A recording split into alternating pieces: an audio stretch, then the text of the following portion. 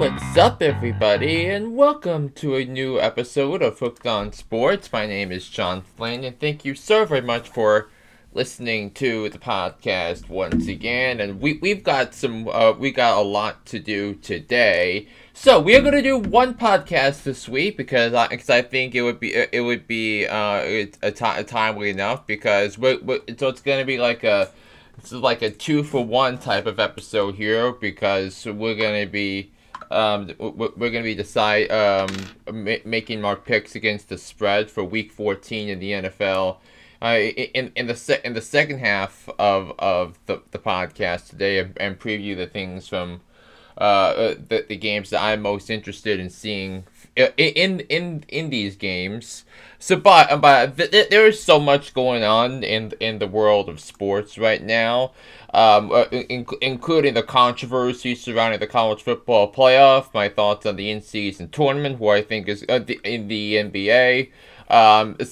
Some of the things a couple of things I saw from Week 13 in the NFL that we can tie in at the end of the first half to preview Week 14 in the NFL.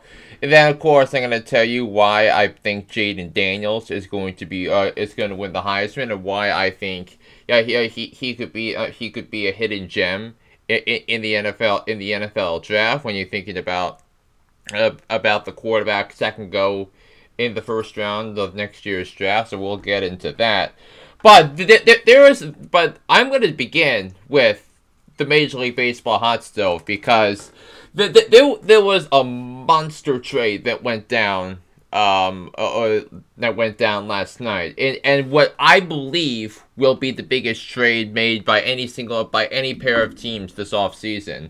And it's that the New York Yankees acquired Juan Soto from the San Diego Padres alongside Trent Grisham. In exchange for a package that includes pitchers Michael King, Randy Vasquez, Johnny Brito,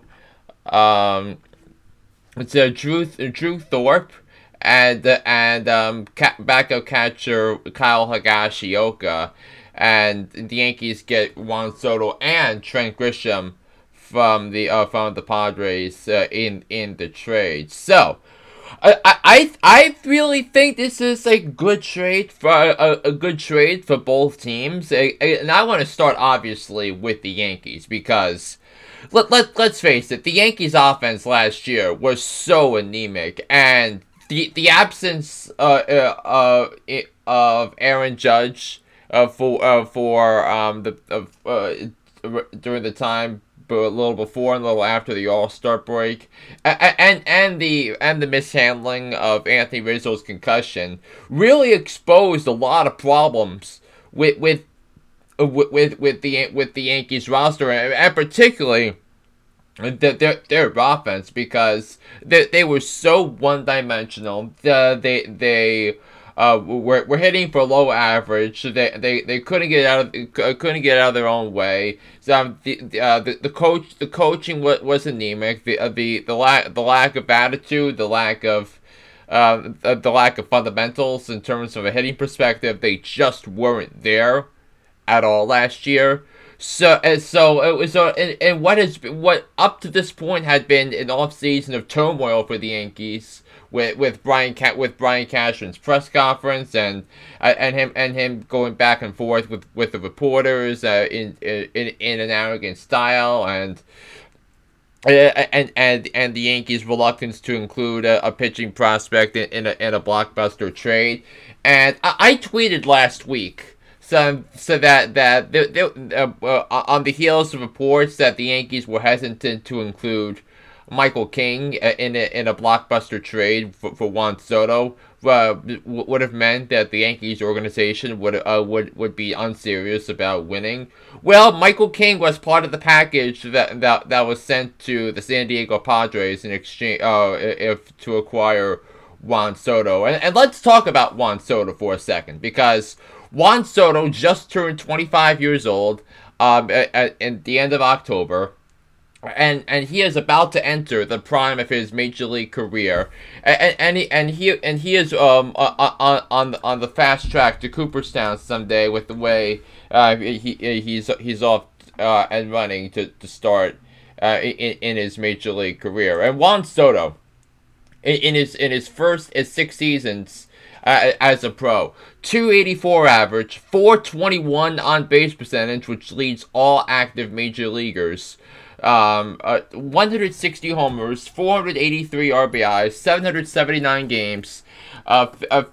Finished top 10 in the MVP voting in 4 of the last 5 years, including the runner-up in 2021 to Bryce Harper of the Phillies. 640 walks, 577 strikeouts, 946 OPS, 157 OPS plus, meaning that his OPS was 57% better, adjusted for when you look at from a league average perspective. And he's coming off a year where he had 35 homers, drove in 109 runs, and walked a major league high 132 times. And he has just been magnificent and a superstar in every single level. So the Yankees are getting a generational talent in Juan Soto, who was the best player available via trade this offseason. And what the Yankees did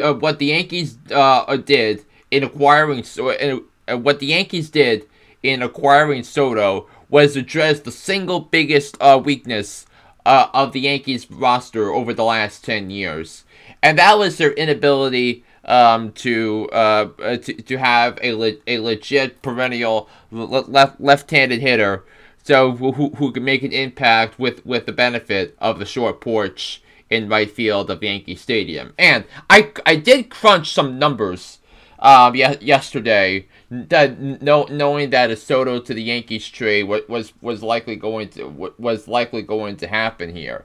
So so obviously there are 30 teams in Major League Baseball. So I crunched the numbers at StatHead, which on BaseballReference.com, and I look to see how many times a qualified hitter, a qualified left-handed hitter, had an OPS plus of 120 or greater as left-handed hitter over the last 10 years since the end of the 2013 season, which was the year that Robinson Cano left the Yankees for Seattle in free agency. He signed that $10 million 10-year contract with the Mariners. So there are 30 teams. So the Dodgers have had 12 such seasons. The Mets had 10 such seasons. The Yankees have only had 2. That was Didi Gregorius in 2018 and Anthony Rizzo in 2022.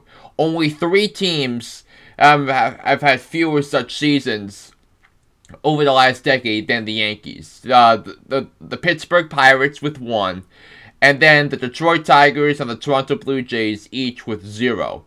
So getting someone of that caliber, who can produce at an exceptionally high level, that Juan Soto has over his career, and bringing him to the Bronx, getting 81 games every year in their friendly confines, with the shortest right field porch in Major League Baseball, and Soto's ability to hit home runs to that side of the ballpark, where in previous times that where you'd have hard lineouts or doubles that go off the wall, there'll be home runs in his new home at Yankee Stadium. So it is simply remarkable. Oh, and by the way, Juan Soto's first multi-homer game in his major league career came as a rookie with the Nationals at Yankee Stadium in 2018. So he is certainly trending, keeps trending in that direction. So what does this trade tell me from a Yankees perspective? One is that the Yankees realize that they needed to make a splash, that they needed to do something dramatic to change the landscape of the American League East, to change the landscape of the American League, and that's exactly what happened here. And furthermore, the Yankees, in giving up all this pitching talent, that the Yankees are banking that they have enough reinforcements at the pitching with the pitching levels that they have to compete in 2024. So what does this mean from a starting pitcher perspective? Well, they're giving up Michael King, they're giving up Randy Vasquez. So when you look at the Yankees pitch roster, they have Carlos Rodon, who's coming off the worst season of his career, and Nestor Cortez, who had a great year in 2022, had a down year in 2023. So they are banking on bounce back seasons from Carlos Rodon and Nestor Cortez, and also furthermore, they're also believing, and I think this is why it makes sense for the Yankees, so that they're trusting that they have the bullpen depth. So that's made them so good and so dominant from a reliever level for so long, because the Yankees' strength in a down year last year, a year they went 82-80, was their bullpen, and they had the number one ERA in all of baseball in terms of team bullpen ERA. So they had four pitchers currently on the roster who pitched 40 more innings for the Yankees last year, and they had an ERA under 3. When you're looking at Clay Holmes, Tommy Canley, Ian Hamilton, Nick Ramirez, and you also have Jonathan Loaisiga that's back, Ron Marinaccio, who was okay last year. So the Yankees are banking on that, and they're also. But they also believe that they have enough pitching reinforcements in the minor league level to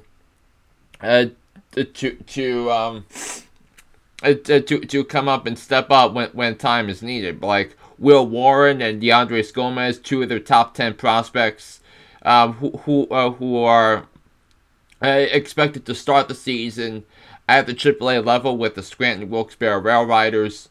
So I thought this was a great trade for the Yankees to fill some needs, to fill their biggest need, and that was a true left-handed menace to pair up with Aaron Judge and be in a lineup that includes Giancarlo Stanton, that includes Anthony Rizzo, that includes a former batting champ DJ LeMahieu, although he might be declining there, and Anthony Volpe, who is coming off a decent rookie year. So it is a tremendous day to be a Yankees fan. But look, I think when the reports came out that the Padres were in a bit of a financial crisis, everybody knew that Juan Soto was going to be headed out of San Diego, and it sucks from that perspective for the Padres, because look, the Padres had all the ingredients to go out and win a championship last year with tremendous high quality hitting, so with a deep starting rotation, a strong bullpen, and they just could not get out of their own way when it came to winning the games that they needed to make to propel them to the postseason, because last year they were 9-23 in one-run games, and they were 2-12 in extra inning games. So that means if the Padres were average on either one of those, the Padres would absolutely be in the playoffs, and they would have taken a serious run at the Dodgers, what the Philadelphia Phillies, the Atlanta Braves, the teams, two of those teams, the Diamondbacks beat to get to the World Series. That you're not talking about the Arizona Diamondbacks, a team with a -1 differential, going all the way to the World Series. You're probably talking about the Padres, who I picked preseason last year to win the World Series, and they had the talent to do it. They had, but they got off to such an uneven start that is simply going to be too much to overcome. Now, in terms of what the Padres got back, the Padres got, in all likelihood, the number 3. If they don't make any more, moves to improve the starting pitching, so that they'll have the number 3 starter. They'll have the number 4 starter. They also strengthened their middle relief core to include which is better, which is stronger now than it was 24 hours ago, and they also got a backup catcher to back up Luis Campusano in there as well. So I think I think this was as well as the Padres could have done under the circumstance. So if you're getting the same averages from Michael King and Randy Vasquez in more starts, and assuming they're able to stay healthy, the Padres are going to have a legit rotation for next year, and this does come to replenish what they're going to lose in Blake Snell, in Seth Lugo, in Michael Wacha, in Nick Martinez, who signed with the Cincinnati Reds in free agency. So I do very much think that it's obviously a massive hole here for the Padres to fill when you're looking at Juan Soto and what he brought to the team last year in terms of getting on base and in terms of hitting for power. So that's going to be a work in progress for the time being here. So so I think but this also tells me is that they might move Fernando Tatis Jr. To somewhere. I think Xander Bogaerts obviously still being there, and Manny Machado, all those guys I really like. Although I thought Manny Machado was good, but I think he could have been better. I think Fernando Tatis Jr. was really strong, but I think could have been better. So I think you're looking at a Padres team that I still think can very much be in the mix to make the playoffs next year. If their pitching is what I believe they can be, I think that's what the Padres are going to be banking on to be a contender in 2024. I still can't rule out the Padres, even though I think the National League is going to be pretty interesting next year.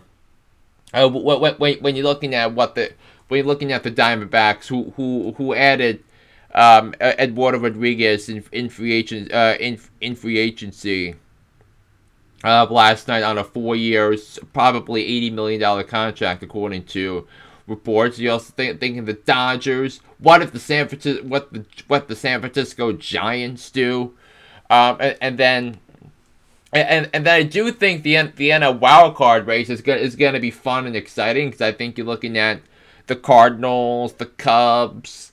We'll see about Cincinnati. We'll see about the Mets. We'll see about the Nationals. I think the Nationals are a team that's headed in the right direction. So I think there's going to be a lot of competition in the National League, but I don't think this is so last night's results were. It wasn't a totally hopeless night for the Padres last night. So I think all things being considered, I think both sides did pretty well. Shohei Ohtani is still a free agent. I think we may have a Shohei Ohtani decision by next week. We looked at the Dodgers as a possibility. The Blue Jays. I still wouldn't rule out the Cubs. I still wouldn't rule out the San Francisco Giants with San Francisco being on the West Coast, and like Shohei Ohtani was throughout his career with Anaheim. I still think Anaheim might be a dark horse as well. But I definitely see the three most likely landing spots for Shohei Ohtani are the Dodgers number 1, Blue Jays number 2, and the Cubs at number 3. So that's where I see the Shohei Ohtani stuff going. Of all things being considered, over there. So those are the things that we've been looking at. From a baseball perspective.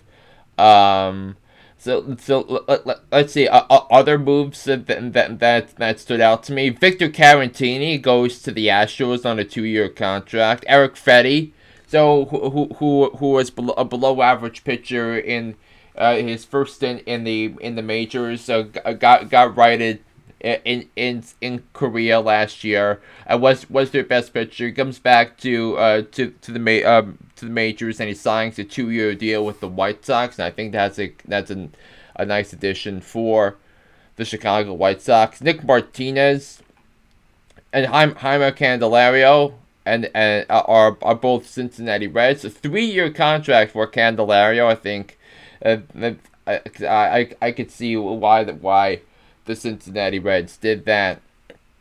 Is with there as well. We are also monitoring the market for Yoshinobu Yamamoto, and where he is going to sign. I think the front runner to sign Yamamoto is the Mets, because I think the Mets have incentive to sign Yamamoto. I also think I don't believe I don't want the Mets fans to pretend that this is the end of the world if Yamamoto doesn't sign with the Mets, because I think given the front office that David Stearns has put together with the Mets, I think it's going to be a tremendous asset going forward here, because I think you're looking at a Mets minor league system that's improving.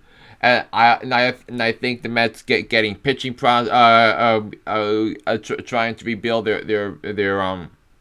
their pitching situation, I think, is something that's been on the mind, because the Mets have one of the best groups of hitting position player prospects in the game. When you look at what they were able to bring in last year in the Justin Verlander and Max Scherzer trades, like Drew Gilbert, Ryan Clifford, and Luis Angel Acuna, and also thinking of Ronnie Mauricio. So I do think the Mets are headed in the right direction, but I don't want to think that next year is World Series of bust, because I do not view the Mets as World Series contenders next year. So I think that's okay for next year, but I think we'll see. So how they improve the farm and how they collect prospects, particularly pitching prospects, on that regard. So it's going to be very interesting next few days for Mets fans and Yamamoto, because it might come down to the Mets and the Yankees for Yamamoto, but I do think that by the time we get to the new year, I do believe Yamamoto will be a New York Met, but I don't want this to be a case where it's an end all be all, that they can turn the page, they can work on pitching depth and bullpen depth, which I think the Mets have done pretty well at. All things considered, looked at all things considered. When you bring in a guy like Michael Tonkin, who can eat up a lot of innings in middle relief. So So that's something to monitor uh, for the Mets. And there was controversy, of course, in the college football playoff for the last year of the 14 committee. Listen, I thought the committee got it right. Michigan deserved number one. Washington deserved number two. Texas beating Bama, who beat Georgia, Bama, the eventual SEC champion, deserved to get in at number three. And then Alabama beating Georgia in the SEC championship game, and getting the nod for the number four seed over Florida State. But look, I think the college football playoff what was about the four best teams. Was about getting the four best teams in, and what the college football playoff committee has always been. It's always been about style. Because if you look at the first year, the way Ohio State won the Big 12 championship game in dominant style, and knowing that they needed style points to get into the college football playoff. And what did that do? It rolled them to the national championship that year when they smoked Alabama, when they blew out Oregon in the playoff. So that was an easy first guess there, and then when it came to the committee, style always mattered, strength of schedule always mattered, strength of victory always mattered, and Alabama has had a very tough schedule. Obviously, the loss at home to Texas was believed to be the thing that was going to hold Alabama back from the college football playoff this year, because I thought they were going to lose to Georgia in the SEC championship game, but wins against Ole Miss, win against Tennessee, win against LSU, and then of course winning on the road in Georgia, in Atlanta in the SEC championship game. Yeah, I thought they belonged in the postseason. All things considered, and how about that miracle the miracle prayer at Jordan Hare, in the Iron Bowl. I don't give a damn about if it was against a 6-win Auburn team. But that was pretty awesome, in every stretch of the imagination. 4th and goal from the 31-yard line is going to go down as one of the most in my opinion, was the most iconic play of the 2023 college football regular season, because of how impactful that was, and how that left Florida State out of the postseason. But if you compare and contrast the strength of schedule for Alabama and Florida and Florida State, of course, this sucks to have an unbeaten Power 5 conference champion left out. But remember the insanity with the University of Central Florida in 2017, where they went 12-0. They looked dominant. People were saying, well, they were one of the 5 best teams in the country. Well, what was their strength of schedule? It was certainly not even close to passing the eye test to the committee, and the combined winning percentage of Florida State's opponents says 67 and 76, which was a winning percentage under 500. And I thought and look at the teams Bama beat, and you look at the teams Florida State beat.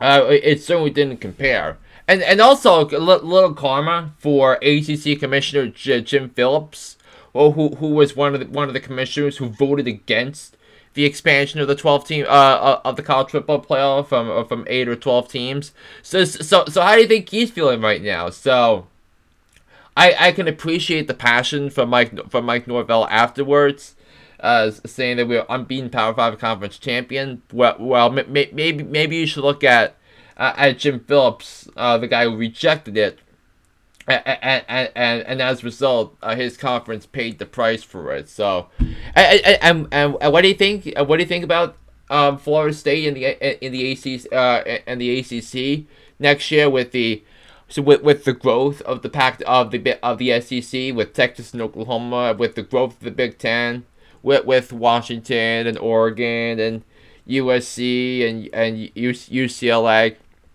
Washington in the playoff, Texas in the playoff, Michigan and Bama already in those soon to be expanded conferences in the playoff. So how do you think the ACC is feeling? How do you think the Big 12 is feeling? So it is going to be an unbelievable type of playoff. And now, heading into what I'm thinking with the games with the playoff games themselves, and obviously things stand out when you look at the New Year's Six bowl games.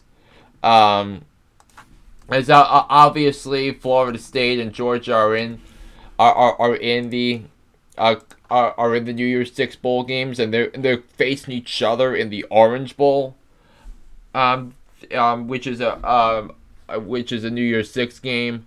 So I think Georgia's going to win that game. It's because Florida State was simply a different team without Jordan Travis, and it sucked. So the Cotton Bowl, you got Ohio State and Missouri. I think that Missouri deserved a spot in the New Year's Six this year. They were tremendous. Missouri coming out of the clouds, going from 6 wins last year to 10-2 this year, and Elijah Drinkwitz was deservedly so named the SEC Coach of the Year. This week. The Peach Bowl, you got Ole Miss and Penn State. I think that's a fun matchup.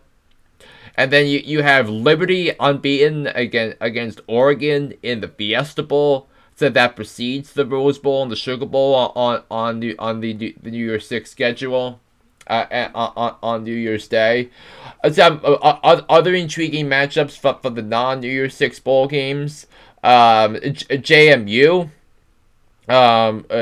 James Madison is gonna go bowling for the first time ever, and I think it was a case where justice has prevailed, because I felt that that the way JMU has been playing, I think the way they've been unbeaten, I think they deserved a spot in the New Year's Six, in a not necessarily a New Year's Six bowl game, but definitely a bowl game. It was just their their second season of the 2-year transition period from FCS to FBS, and I think I just don't think that's particularly a fair fight, fair there. So I'm happy that there weren't enough 6-win teams, not enough bowl eligible teams under the current system. So James Madison deserved a spot that they're in. So I'm very, very pleased about that. But anyway, games that that intrigue me. You got the Citrus Bowl. You got Tennessee and Iowa. So a clash of great offense versus incredible defense. So you got the Sun Bowl between Notre Dame and Oregon State. I think that's gonna be a fun game. That'll be on December 29th on CBS. And by the way, how does it feel to be an Oregon State fan, knowing that you don't have a legit conference to play in next year? You got Arizona and Oklahoma and facing off in the Alamo Bowl. You got NC State and K-State going at it in the Pop-Tarts Bowl in Orlando. So I think that's going to be fun. That's going to be fun and exciting. So, yeah, but those are really the games I'm really looking to watching in the playoff next year. It's going to be an interesting last bowl season under the regular format, to say the least. Now, a couple of things from the in-season tournament that I've taken away so far. Number one is about the Indiana Pacers, and more specifically, how about my guy Tyrese Halliburton, who has just been unreal this season, and especially in their quarterfinal match against the Boston Celtics on Monday. He was just scintillating. He was tough. He was clutch. 26 points, plus minus a plus 15 on the floor. 13 assists, 10 rebounds, triple double, and of course he was the one that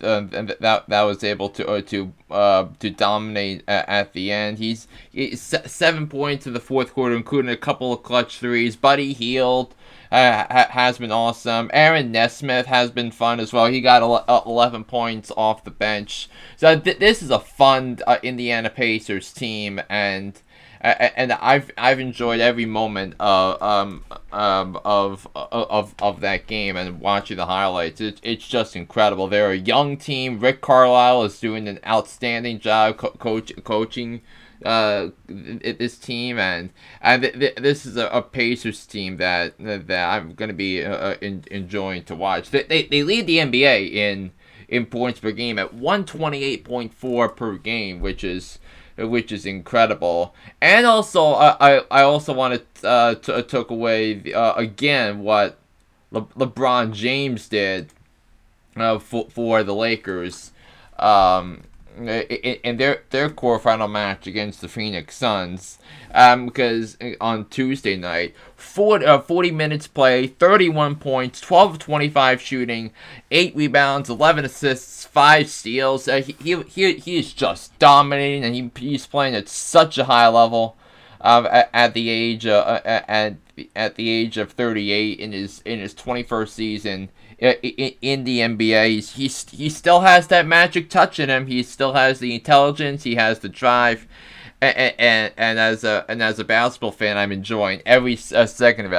I think we should appreciate more about what LeBron James has done during his legendary and historic career. So that was awesome. So the NBA in-season tournament comes down to the semifinals.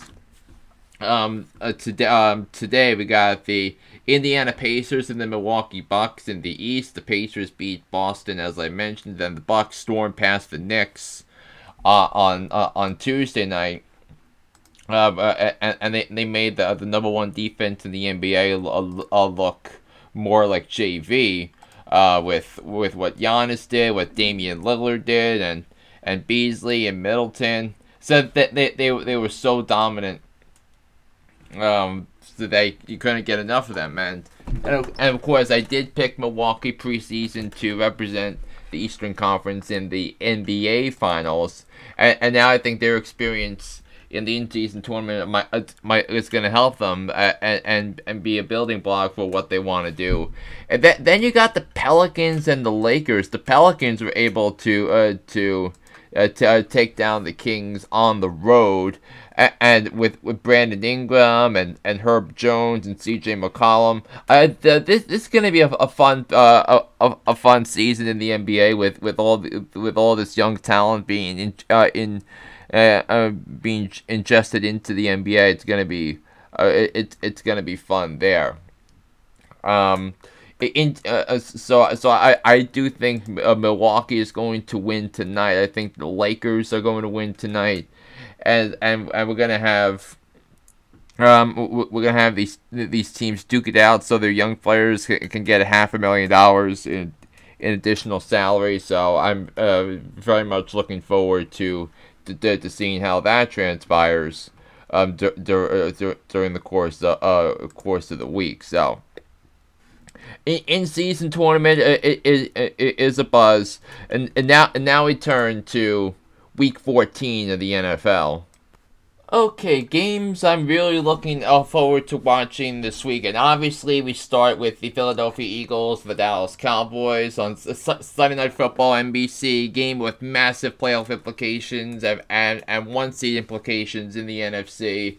And look, I think that these two teams are two of the best in the NFC. I think when you look at the ladder here, when you look at the NFC, I think San Francisco is clearly number one. Draw a line, because look at how San Francisco has dominated against the best teams in the league when they're healthy. When you look at the domination against Dallas, when you look at domination against Jacksonville, and of course the shellacking of the Philadelphia Eagles on Sunday night. San Francisco is clearly number one. That draw a line. I think Dallas, the way they've been playing, they're number two. Philadelphia number three, and I think Detroit Lions at 9-3 are number four. So I think those are the teams that need to keep an eye out for. When it comes to this, so the Eagles and the Cowboys meeting each other for the second time, and I think there is so much to like about the Cowboys. Now, I don't think the Cowboys should be bothered by the fact that they gave up 35 points to Seattle on Thursday night, because I think that was more stressing the positives about Seattle's offense and what they're capable of being when Geno Smith can play at a high level, and giving the ball to DK Metcalf, who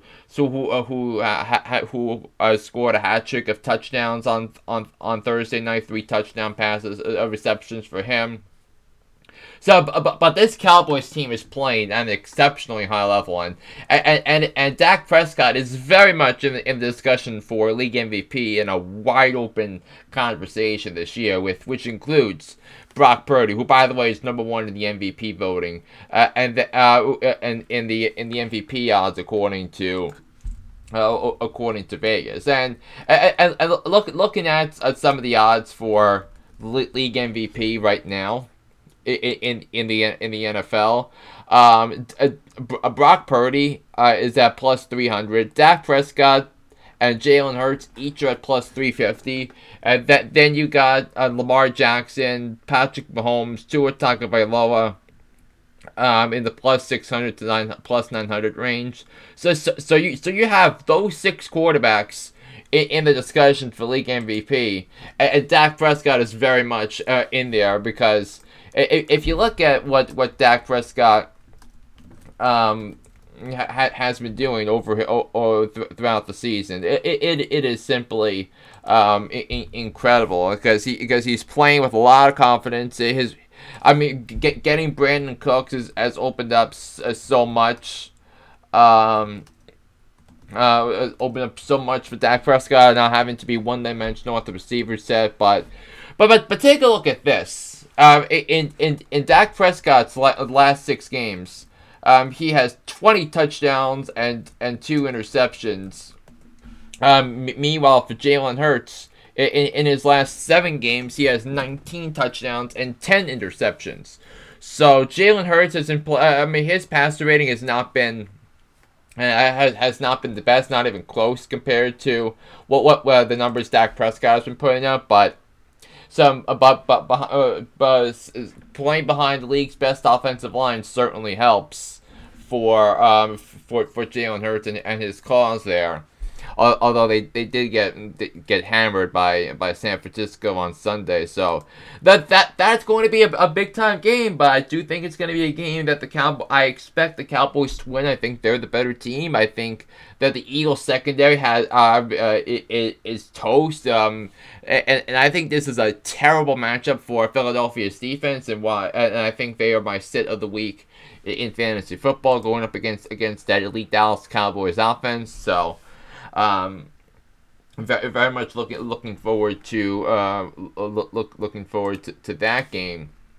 In terms of other games, I'm looking forward to seeing. I really want to see the matchup between the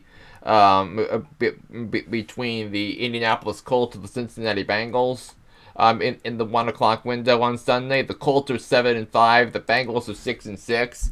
And I think this Colts team has been flying under the radar this whole time because a lot of the discussion has been about the top teams in the AFC and the NFC, but the Indianapolis Colts are now a game behind Jacksonville in the AFC South, and Jacksonville is going to be without Trevor Lawrence for a while. So again, the Colts don't have the tiebreaker over Jacksonville because Jacksonville swept them in the head-to-head with Trevor Lawrence.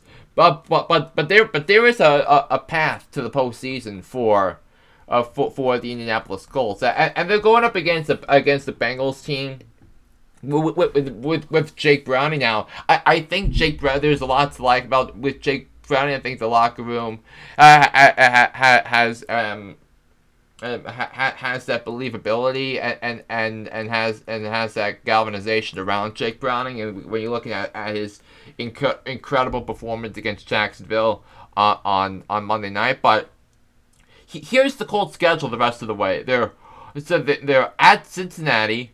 They're home against Pittsburgh next Saturday night. I think that's a winnable game given the nature of Pittsburgh's offense. Then they're at Atlanta on Christmas Eve. That could go either way. They're home against the Raiders. I'm going to check that off as a win.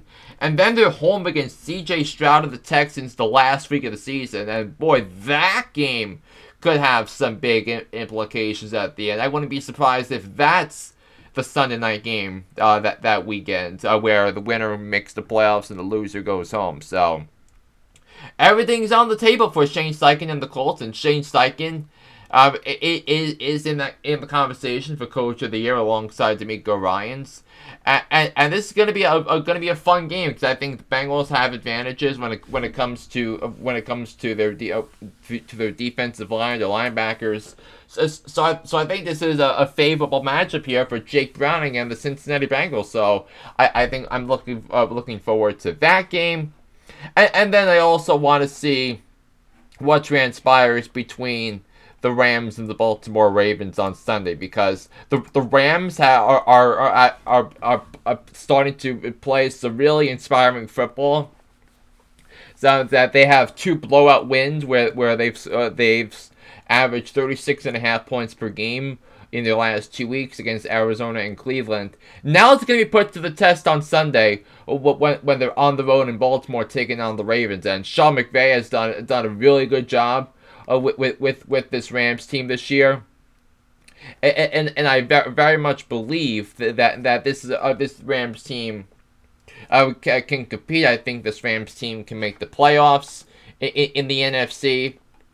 And when you look at the landscape of the NFC, when you look at, and I think a lot of the discussion has been about San Fran, Dallas, Philly, if Detroit can win enough games to be the 1 seed. But I think the NFC has some juice when it comes to the wild card, because you got the Rams, Seahawks, Vikings, Packers at 6-6, and then you have the Tampa Bay Buccaneers and New Orleans Saints with a record of 5-7, just 1 game behind them, and they're 1 game behind the Atlanta Falcons in the NFC South. So I think that's going to be something to monitor, because I think the Vikings have lost a couple of games, but they will be getting Justin Jefferson back for their game against the Raiders on Sunday. The Packers, Jordan Love, they've been playing at a really high level. That Jordan Love beat Patrick Mahomes, which is incredible. I think the Packers defense has come alive as well. Seattle looked really good against Dallas on Thursday night. The Rams have looked really good the last couple of weeks, and then you got the Bucs and Saints right behind them. So I think there is a lot of intrigue coming out of the NFC, and it's going to be a sprint to the finish. There's going to be a lot of impact football over these last 5 weeks of the regular season, and by the way, the regular season ends just 1 month from today. January 7th. So it is going to be. I'm really want to see how this transpires here when you look at the Rams, the Seahawks, the Vikings, and the Packers, and one of those teams, especially if they are the 6th seed, they can compete with Detroit and they can make a run at their money if it's Philadelphia who wins the division. If Philadelphia beats Dallas and wins the division, if Philadelphia wins on Sunday night, then of course they'll win the division with their schedule. So that those teams can absolutely compete with those teams in the 2 or 3 spot in the NFC. So it's going to be a fun ride to the finish here when you look at it from the NFC here. So this is an expanded podcast with the other stuff I've included. So I'm going to read off my picks against the spread from the usual so just rattling them off. So before I tell you that, last week I went 8 and I went 8-5 straight up. I went 8-5 against the spread too. So my record for the season, 121-72 straight up. I am now 187-6 against the spread. So we got 15 games on the schedule for you this weekend, and I'm going to give you my picks right now. So we're going to start with a Thursday night game between the Pittsburgh Steelers and the New England Patriots. Steelers are picked by 6 points, and I'm taking the Steelers to win and cover there. So I have the Steelers winning 13-3 over the New England Patriots. We're going to look at the Buccaneers and the Falcons. The Falcons are picked by 3 here, if I'm looking at this correctly on my phone. Yes, so the Falcons are now they're favored by 1.5 points now. So I'm taking the Falcons to win and cover there. When I have the Falcons winning 17-10 over Tampa. The Ravens 7.5 point favorites against the Rams. I think it's going to be an entertaining game, but I'm going to take the Ravens to win. I'm taking the Rams with the points. 38-33. Baltimore is my pick here. I thought that was the toughest game to pick against the spread, coming off with the spreads here. The Lions and the Bears are meeting up with the Lions favored by 3. I'm going to take the Lions to win 29-23 and cover the spread. The Bengals and the Colts. The Colts are favored by 1.5 points, but I think Cincinnati is going to win because I think they have the better receivers and the better defense. So I'm going to take the Bengals to win 27-20 over the Colts. I'm taking the Cleveland Browns to beat the Jaguars 23-16. I think the Browns defense against C.J. Beathard is not a fair fight. I'm taking the Saints to beat the Buccaneers 30-27. So the Saints are 5.5 point favorites. So I'm going to grab the points with the Carolina Panthers. The Houston Texans are 3.5 point favorites against the Jets. They were at 5.5 earlier in the week, but I'm going to take the Texans to win an ugly one, 17-6 over the Jets. I'm taking the Minnesota Vikings to beat the Raiders 27-21. So and the Vikings are 3 point favorites. So I'm laying the points there. Seattle and San Francisco. The 49ers are still favored by 10.5 points. So I think Seattle's gonna make this competitive. Because I think a division underdog. I think it's a little tricky here. So I think Seattle's gonna play well here. But I'm gonna take the Seahawks with the points, but the 49ers to win 34-24. Bills Chiefs in Arrowhead. The Chiefs are now favored by 1.5 points, but I think the Buffalo Bills coming off their bye week, and I think the Chiefs have some issues when it comes to their offense. So I think the Bills are gonna squeak out a win. 28-27 is my pick here. The Broncos and the Chargers. The Chargers are favored by 2.5 points. I can't stress enough how much I love the Denver Broncos in this game. I'm going to be picking the team with the better coach and the better defense in this game. I think this has got the Chargers did not look good at all, even in a win against New England on Sunday night, on Sunday afternoon in Foxborough. So that's that. Cowboys are 3.5-point favorites over the Eagles. I'm going to take the Cowboys to win and cover. I think the Cowboys will win by a touchdown over Philadelphia, 34-27. The Miami Dolphins are 13.5-point favorites against Tennessee. I got the Dolphins winning and covering, but winning by a score of 38-21. And the Packers 6.5-point favorites against the Giants. I think the Packers have major talent advantages over the Giants when you look at the offensive line, when you look at when you're looking at the defense, when you're looking at the secondary. So I'm going to take the Packers to win and cover in that game, even though the Giants are coming off a bye week. So that's going to do it for this edition of Hooked on Sports. I'll be back here to discuss more about the world of sports on the podcast next week. So until then, so long everybody, and have a wonderful day.